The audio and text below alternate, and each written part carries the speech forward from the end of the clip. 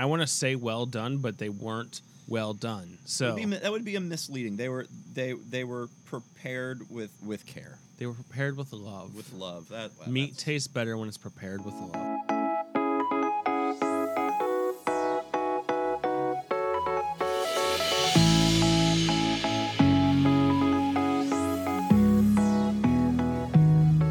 Thanks for listening to this week's episode. If you're interested in seeing what Beer, Bourbon, and Barbecue was up to, you can see all the exciting adventures on Instagram at beer_bourbon_BBQ. Make sure you subscribe to stay up to date on the show and our adventures outside of podcasting. Be sure to check out our cool shirts and stickers available on our website, shopbeerbourbonbbq.com. Hey, welcome to Sauce on Beer, Bourbon, Barbecue. I'm Kevin, joined here by my fantastic co-host who hasn't been on for quite a while. We've moved you up from a guest now. You can now be a co-host of this show. Brad, what's up? What is up, man? First of all, that's a pleasant surprise. I was not expecting to walk into that, but yeah, man, it's been a while. It has been a while. I'm really happy to be back on. I think the last time I was on was our St. Patty's Day pastrami episode. That was so good. 2.5, 3. It was like almost 2 years ago. But hey, that's life. Life. It is. Life has been crazy. And where are we? What? Something about you having a kid. Yeah. Thrown in the mix. So I'm a dad now. That's, I suppose, a thing that has come up.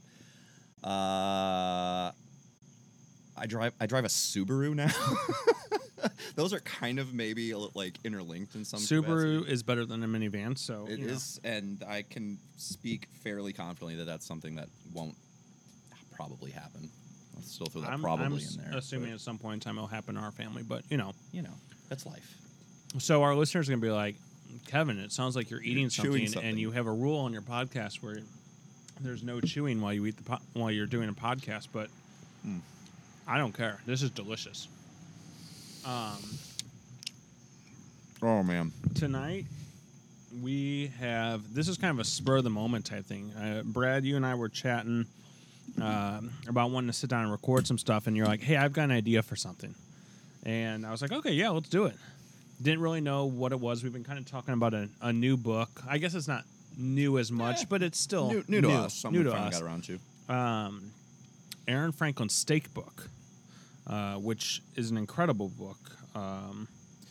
And it kind of made us want to sit down and try this tonight. So, Brad, talk about what you came up with here. And this is the idea that gets you co-hosting privileges on this show. So, anybody else who wants to be a co-host, you come up with an idea like this, and I'll throw a gold star their way. Yeah. So we are currently eating. We each get half of one of two steaks. I have 2 New York strips. Let's just talk about how a New York strip is just so good too. New York, I know. So everybody goes, goes for the ribeye. Mm-hmm. People really love ribeyes, and as they should. Ribeyes are super tender. You got the cap, the spinalis on there, which is super awesome. But they can also be a little much. I think it's nice to mix it up because, obviously, yes, I do love it. That's probably my favorite of the prestige steaks. But a strip is just one muscle, whereas the ribeye is actually 3 different muscles. And sometimes when you're grilling, they can get a little unwieldy. Sometimes it's nice just to go back to basics and just kind of go with the strip. It's just one muscle. Yeah. So we've got 2 strip steaks here. One of them is completely 100% grass-fed, pasture-raised beef. The other one is.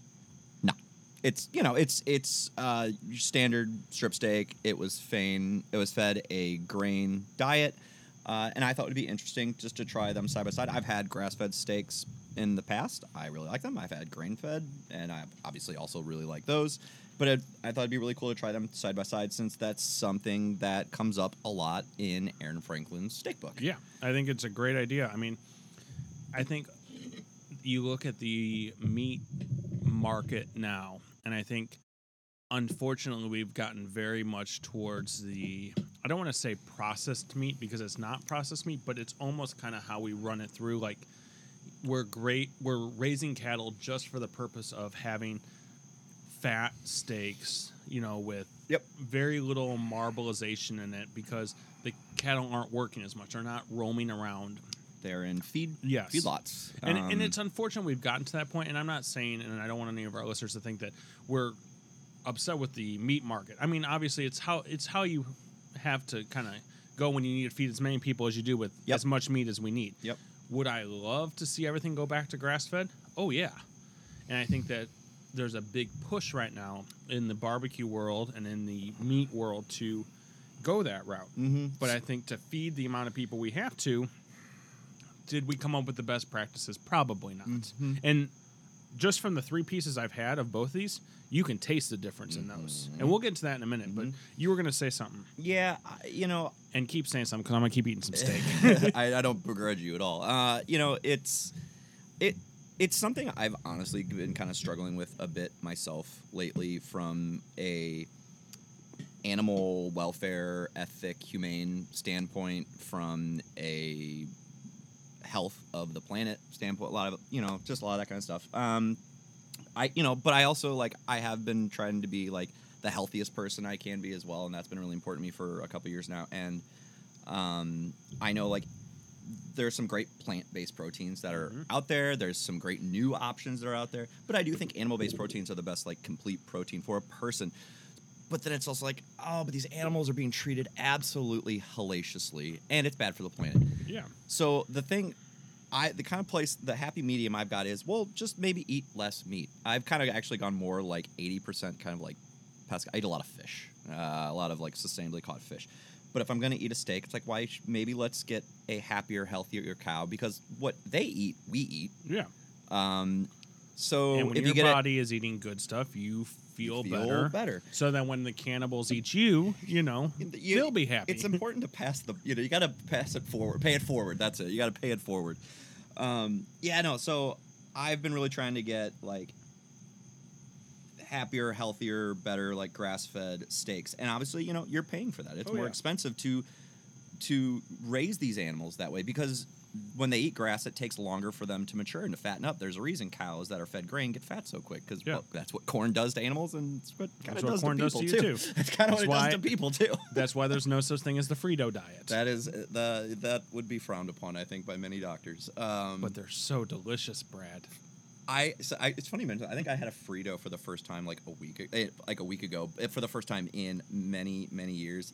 They're great. Oh, they're so good. It's one of those things oh, that's terrible for you.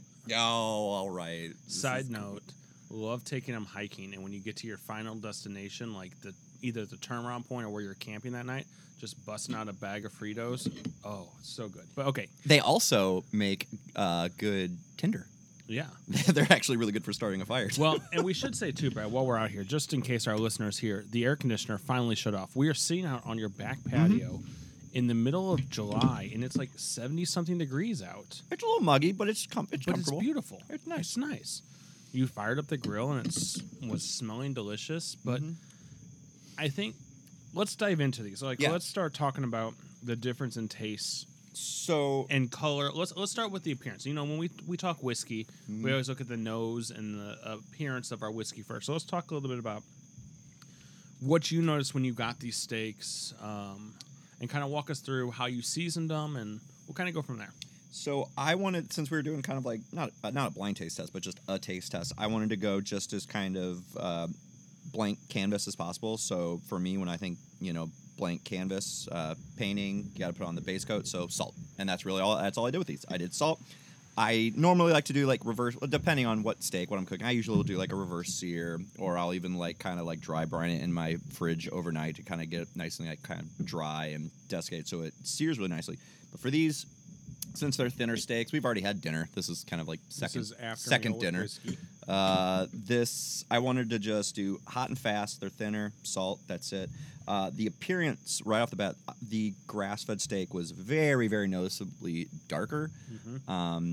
Again, that's what happens when you feed an animal the diet that it's supposed to eat.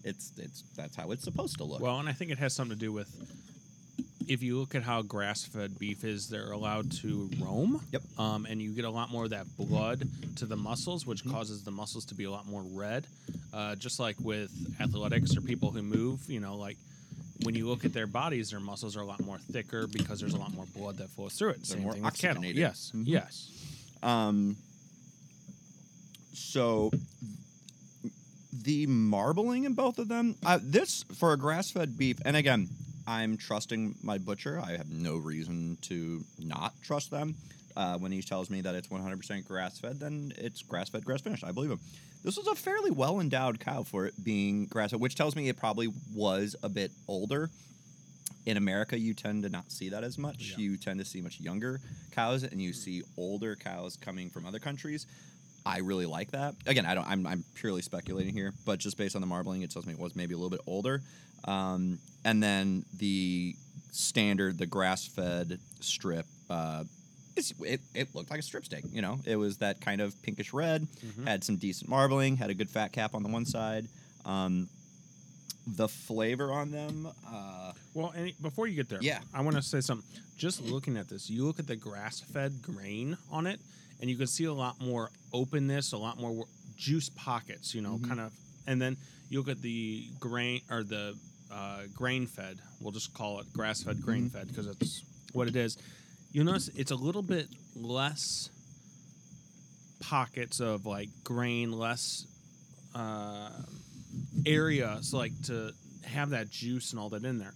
And I think the size difference too. I mean, you look at the grass-fed, obviously a little, discrepancy because of how it was cut, but the grain is definitely a little smaller, or the grass-fed is a little bit smaller than the grain-fed, but it's so much just, I don't even want to, like, liquid meat almost.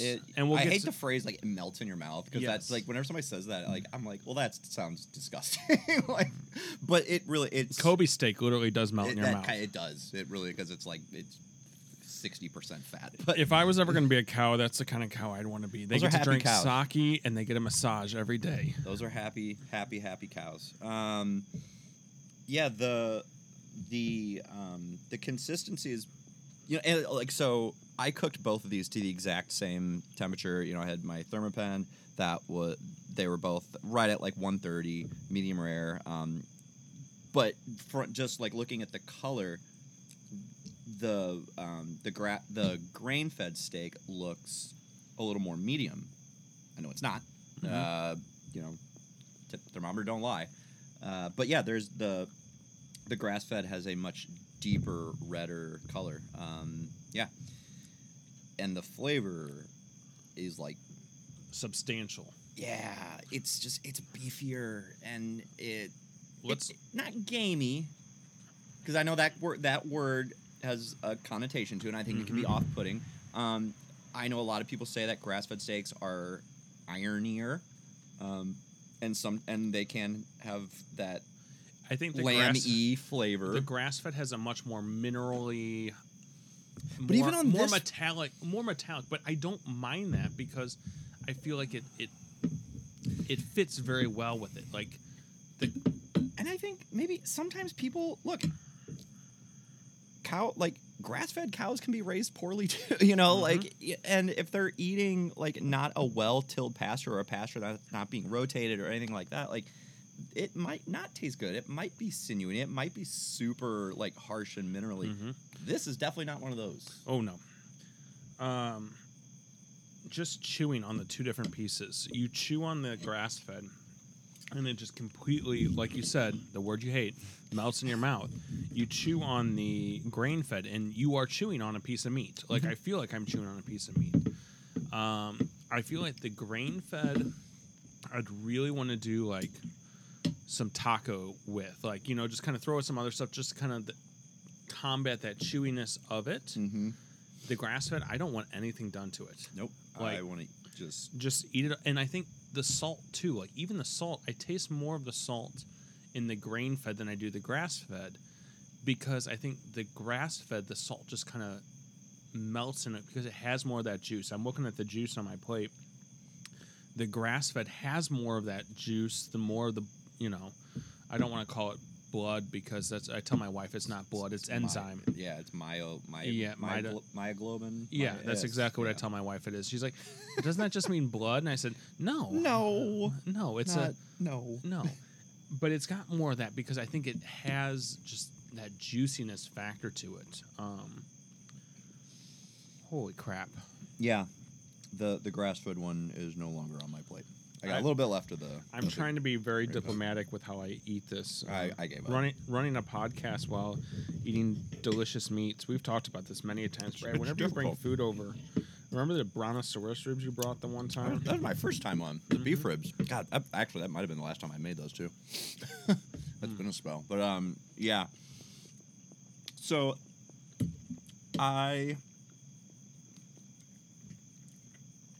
I really like the grass fed, but I also really like lamb and venison. And look, I don't want people to like get the wrong idea here. This did not taste like lamb. There was some elements of that there. Just the fatty acid profile of grass-fed meat is going to be similar to that of lamb, just because most of the lamb in America is actually from like Australia, where most of them are grass-fed. So there's going to be some similarity there because again, they're eating what they're supposed to be eating. And I think people just aren't used to that here in America. They're used to grain-fed cattle, which is very, very, very mild. That's great. I get to eat that. I really like the grass-fed, and if anything, maybe I feel a little better about eating it too. If I can maybe mitigate some of the damage. Am I making a huge difference? No, but it makes me feel better about it. I think kind of going back and forth between the two of them, you definitely can really taste the difference on it. And as someone who grew up not really knowing, where that was coming from, I mean, just you'd go to the grocery store and you get whatever they had. There is something I will say, though, about the grain-fed from a butcher as compared to what you'll get from the, grocery store. I still think we are eating probably a lot better cuts and a lot better meat being, this is grain-fed. And I think that's fine. If you're getting it from a butcher, you're probably getting a better overall selection. They're very, I feel like, exclusive when they come to picking their cattle, And that's something we're seeing a lot more of a resurgence, and that's something that Aaron talks about. He spends a whole section of his book talking about that, how we really are seeing a resurgence back to like whole animal, nose to tail butchery. And the great thing about that is you're talking to someone who knows this animal very literally, very 'Cause they raised intimately, it. They raised inside and out. Yeah, you're gonna get your strips and your ribeyes and all that stuff, but you're getting so many other really cool, interesting butcher cuts, for lack of a better description. You're getting things like the bavette, or like the culotte, or the picanha. You'd see it like Brazilian restaurants, skirt, flank, all tri-tip, all that stuff. And like, I think there's a lot to be said for all of the flat iron for a lot of these steaks. That flat iron is, I feel like, a very underrated cut of meat. People sleep on it. Absolutely. Again, those, like a lot of those, so like the bavette or like the sirloin flap. Bavette is French, so it just sounds, anything sounds better than sirloin flap meat. What do you have there? A sirloin that is I'm having flat meat. What are you chewing on? I can see why you changed the name of that.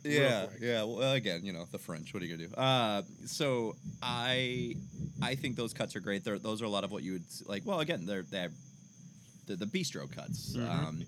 The petite tender, hanger steak. Oh my god, all that stuff. I really like those. I love me a strip, and I love me a ribeye. But those other cuts just have a lot of character, and you can't always get those at your big box, your grocery stores, or Costco, or places like that. You see them there from time to time. Yeah. But, when you go to a butcher, you can ask them like, "Hey, I've had this. What do you recommend? Yeah. What's different? What do you have right now?"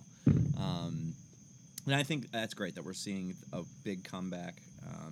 I know here in St. Louis, a spot at Bolliards, they're doing amazing things. They work with local farmers. You talk about somebody that knows where their animals are coming from. They do.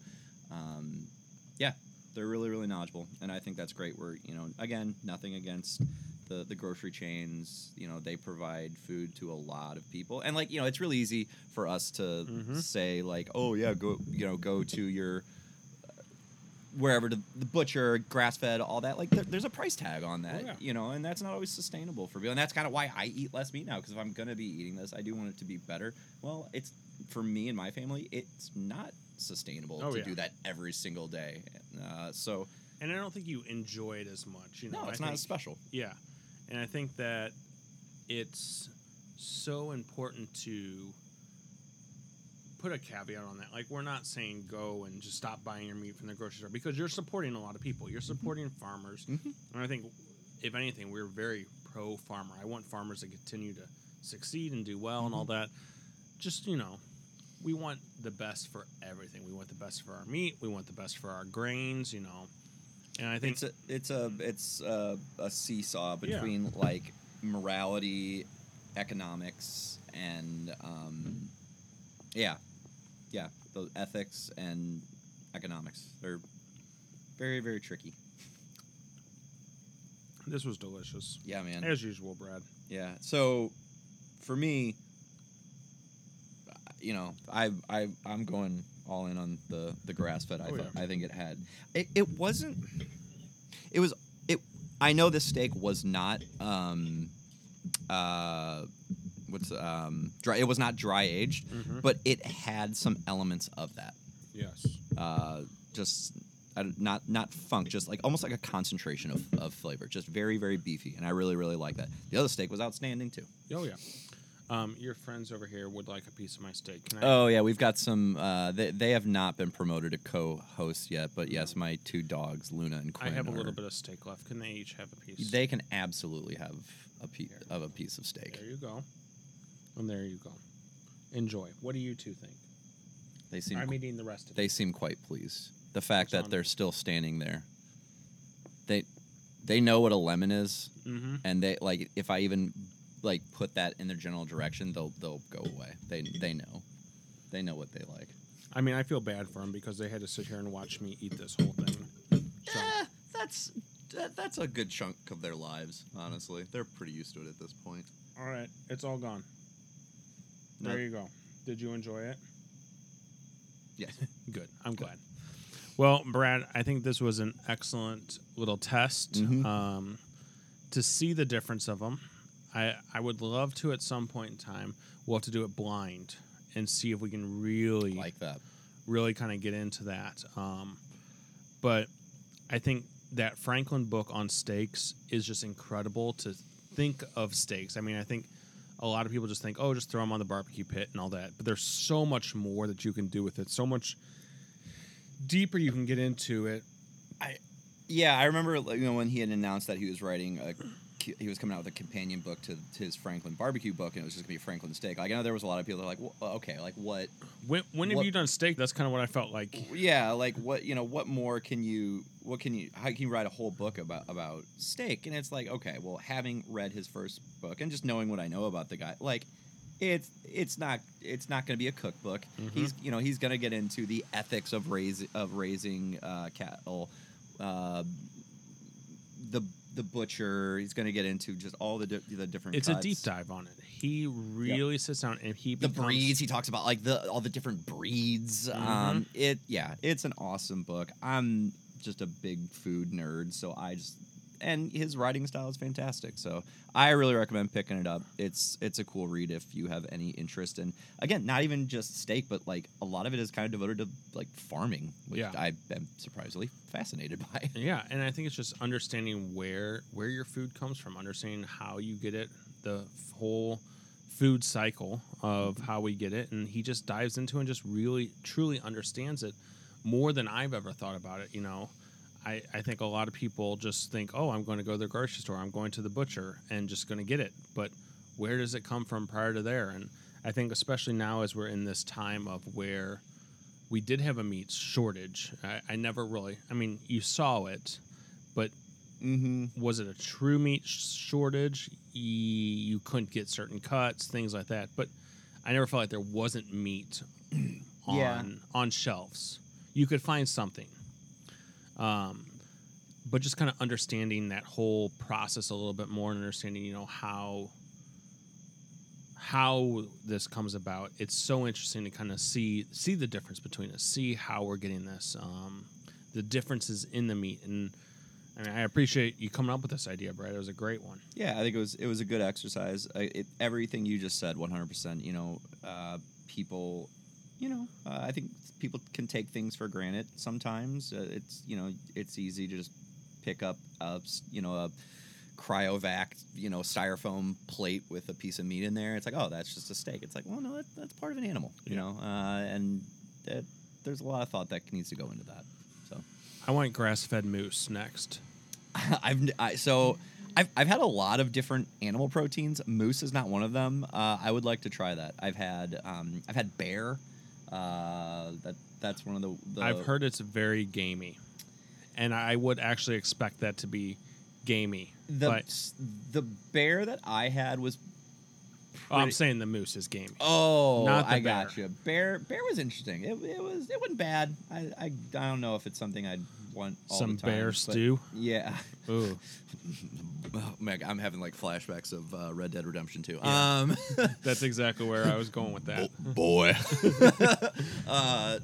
Yeah, I would love to have moose. I would suspect moose is probably pretty out there. Moose is elk pretty- is outstanding. I love elk.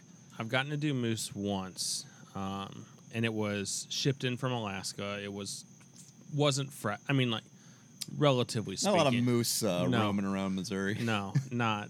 But it is just a tough cut. I mean, because you got to think that moose is They do a lot of work. 600 pounds of just pure, and that's a small moose, probably 600 pounds. You're probably looking at 900 something pounds of pure I muscle. couldn't even tell you. I Like, know they're it's they're just- absolutely massive, and they're fast and huge and And kind of angry. terrified. Did you see that video of it plowing through the snow? Uh-huh. Good God, man. Uh-huh. I haven't had moose. I'd like to have moose. I don't. Yeah, I think if you are able to get a moose, I think it's pretty safe to say that's probably a grass-fed animal. I would assume so. It just makes sense. Yeah. So. But Brad, I appreciate you cooking these steaks very. I want to say well done, but they weren't well done. So that would be a misleading. They were prepared with care, they were prepared with love. with love. Meat that's tastes better when it's prepared with love. always for you, my Yes. friend. Well, Brad, thanks very much for doing this for us. If people want to follow you anywhere, Yeah, you can always say hey to me on Instagram at Brad Loves Bacon. It's a name that has stuck, has lasted the test of time. it's true. Brad does love I bacon. do love bacon. It is appropriate. And thank my wife for that one. It's a heck of a handle. But yeah, at Instagram at Brad Loves Bacon. Cool. Brad, thanks again for doing this, and we'll have you back quite often now, I'm hoping. Yeah, Hopefully man. as things kind of get back to some sort of normalcy. I was gonna say I haven't had much else to do lately. I know. Why not? Yep. And on that, we hope you stay sauced on beer, bourbon, and barbecue.